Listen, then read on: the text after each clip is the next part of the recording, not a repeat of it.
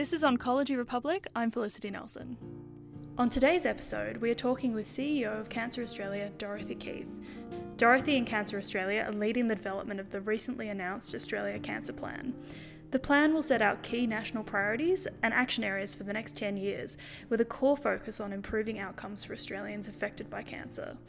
One of our freelance journalists, Ben Falkenmeyer, sat down for a chat with Dorothy in Cancer Australia's Sydney office to find out more. You recently held the first ministerial roundtable for the plan in Canberra. I understood it took some time to come about. Can you tell us a little bit about its development? Yes, we were asked by the Minister to hold a roundtable to take the first steps in developing an Australian cancer plan. And obviously, you can't do that overnight. So we did have to do some serious planning, which is why it took a few months to get it organised. I think that was complicated slightly by the COVID-19 situation and the fact that the Minister wanted the roundtable to be held face-to-face in Canberra, if possible. So we were delighted that 65 cancer experts, and I mean experts in terms of experience, consumers, lobbyists, Indigenous people, people from across the healthcare sector, cancer treating doctors, cancer researchers, absolutely everybody came, and they mostly came face-to-face. As I said, we spent a bit of time planning the day, and I think we ended up with a very successful meeting. What did you talk about on the day? We first of all talked about why we needed an Australian cancer plan, and then we asked people from every area of cancer to talk about what a cancer plan meant for them and what their priorities would be. So, for example, Australia has the best cancer outcomes in the world, but they're not uniform across the country. We have worse outcomes in our Indigenous population, we have worse outcomes in our lower socioeconomic groups, and we have worse outcomes the further you live from a city. So if you want to improve cancer outcomes overall in Australia, you have to fix those areas. Our first talk was from the Health Consumer Alliance. We asked them what consumers wanted. Our second talk was from our Aboriginal and Torres Strait Islander leadership group in cancer control, because we want to know what we need to do to improve outcomes in those populations. And then we had, the sort of more traditional cancer researchers, cancer treating doctors, talking about what it meant to them and what their priorities were. And so we had a wide-ranging discussion about what the principles were, what the plan should be, and how, in fact, we would develop it. With the focus being equity of outcome? Yes, equity of outcome, not equity of input and not equity of output, but equity of outcome, so that we basically say every person in Australia deserves to have access to the best quality healthcare in the broadest possible sense that leads to the best outcomes from cancer. It's a big project, bringing all these people together. Can you just talk us through how those 2 years you imagine will proceed? So Cancer Australia is Australia's government lead agency in cancer. So our role is to lead cancer control and to improve outcomes for people and to reduce the impact of cancer on people. So this is a perfect role for us to develop an Australian cancer plan. And it is the first of its kind Australian cancer plan. However, we should note that there are cancer plans in most states and territories. So we're not reinventing the wheel here. What we want to do here is create a plan that encompasses all of those jurisdictional plans but adds value to them and does the things that the jurisdictions can't do individually that are best done by everyone together. Two really key things about this for me are that it has to be focused with the consumer at the centre and improving Aboriginal and Torres Strait Islander cancer outcomes. And in order to do those things, you have to speak to those people and listen to those people. So the reason we've said 2 years is, we could sit in the back of the room and write a plan that would be a very good plan, but it wouldn't be owned by the people it's needed by. So what we're going to do is we're going to spend the first year consulting. We'll set up a steering committee that will have all the different stakeholder groups represented. It won't have everybody. You can't have 500 people on the steering committee, but we will have everything represented, and we will go out and consult with all of the people that need to be consulted. So we'll be consulting with the consumers, we'll be consulting with the Aboriginal and Torres Strait Islander communities, the culturally and linguistically diverse communities, the health prevention people, jurisdictional health departments, the lobby groups, different cancer tumour groups, the doctors, the nurses, everybody who's involved in cancer is going to be consulted. Now, that clearly has to take a long time. You can't do that overnight. So that's the first year. And then the second year is synthesising everything that they've told us and creating a plan which has goals, measurable, achievable outcomes, a 2, 5 and 10 year plan. And of course, the big area where everyone always falls down is in implementation and evaluation. So we have to build those into the plan. So that second year is going to be just as busy as the first, because we're going to have to develop what the plan actually looks like and then how we implement it, how we evaluate it, and how we hold ourselves to account. Is that second year done in the same consultative way, or is that more in-house? That's an interesting question. I don't think I've got the answer to that yet.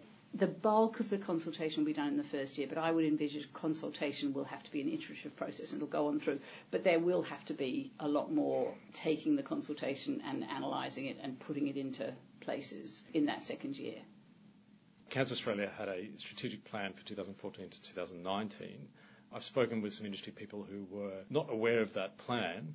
Do you get a sense why they were not aware, and can you tell us how are you going to ensure this plan gets the awareness that it deserves?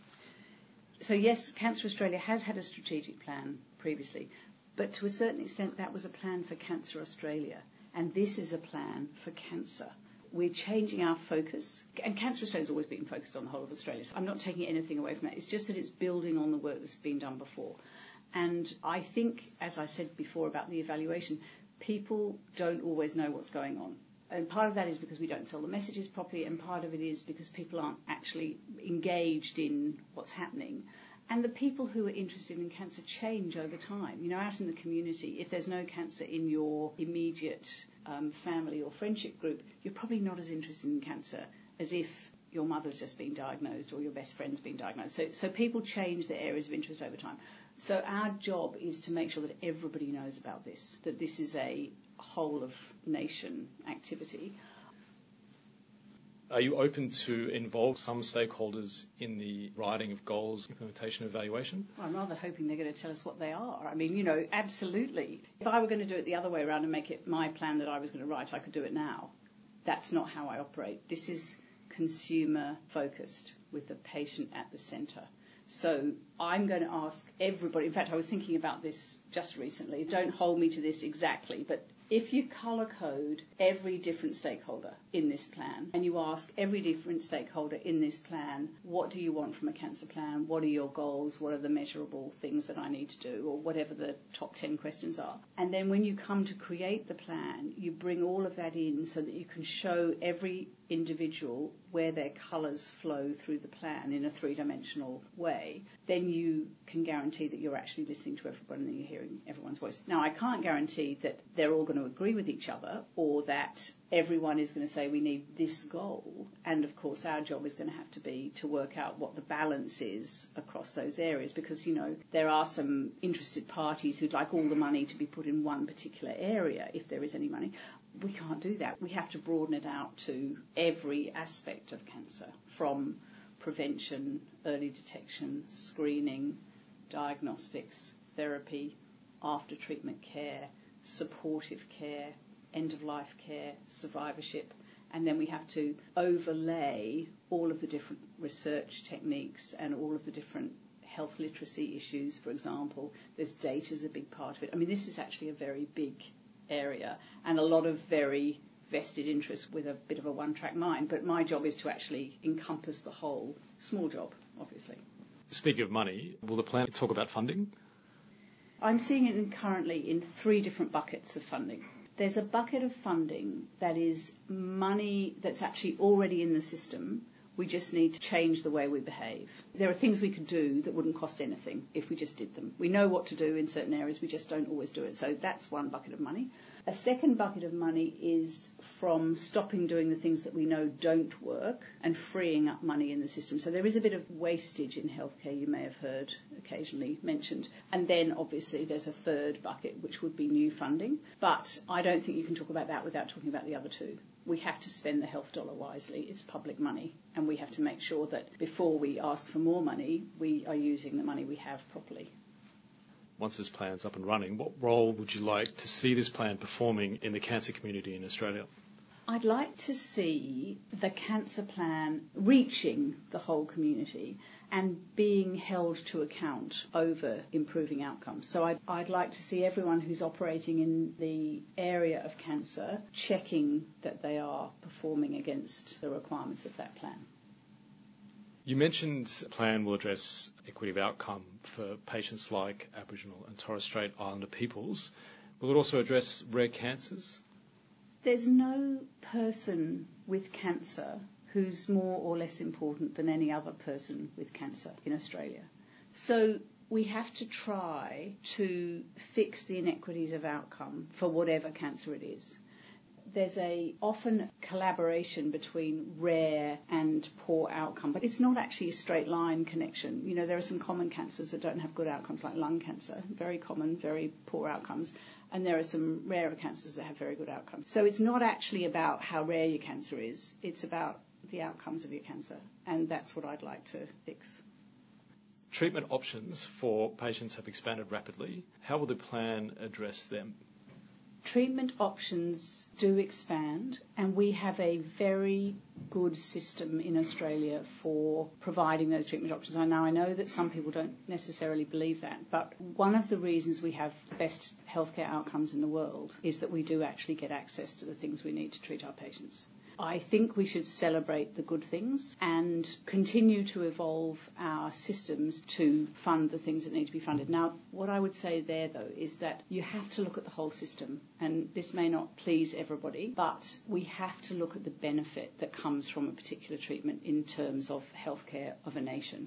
Our healthcare system is funded largely by government and by some out-of-pocket expenses. So the state governments fund the public hospital systems, the Commonwealth government funds Medicare. If you just let the healthcare costs globally continue to expand, you will end up bankrupting the country.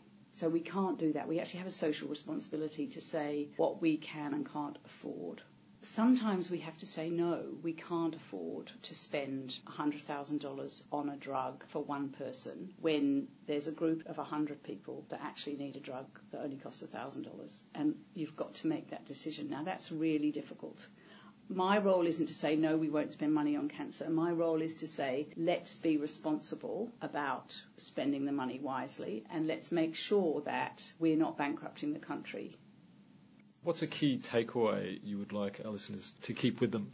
It's a fabulous time to have the permission to develop an Australian cancer plan, and I would like everyone to feel that they can tell us what they want the cancer plan to contain. We already have an Australian cancer plan email address. We'll be setting up a web page. We would like everybody to engage in the development of this plan, because it needs to be owned by the people it's for, and it's for the people of Australia. It's not just for our First Nations people, but we have to do better on closing the gap. So it has to be done with them and for them, and we know that if you make it work for our First Nations people, it'll work for everybody. We've shown that many ways. So we really need to make sure that we make it work for them, but for every person with cancer in Australia. Will that be done in partnership with the state bodies?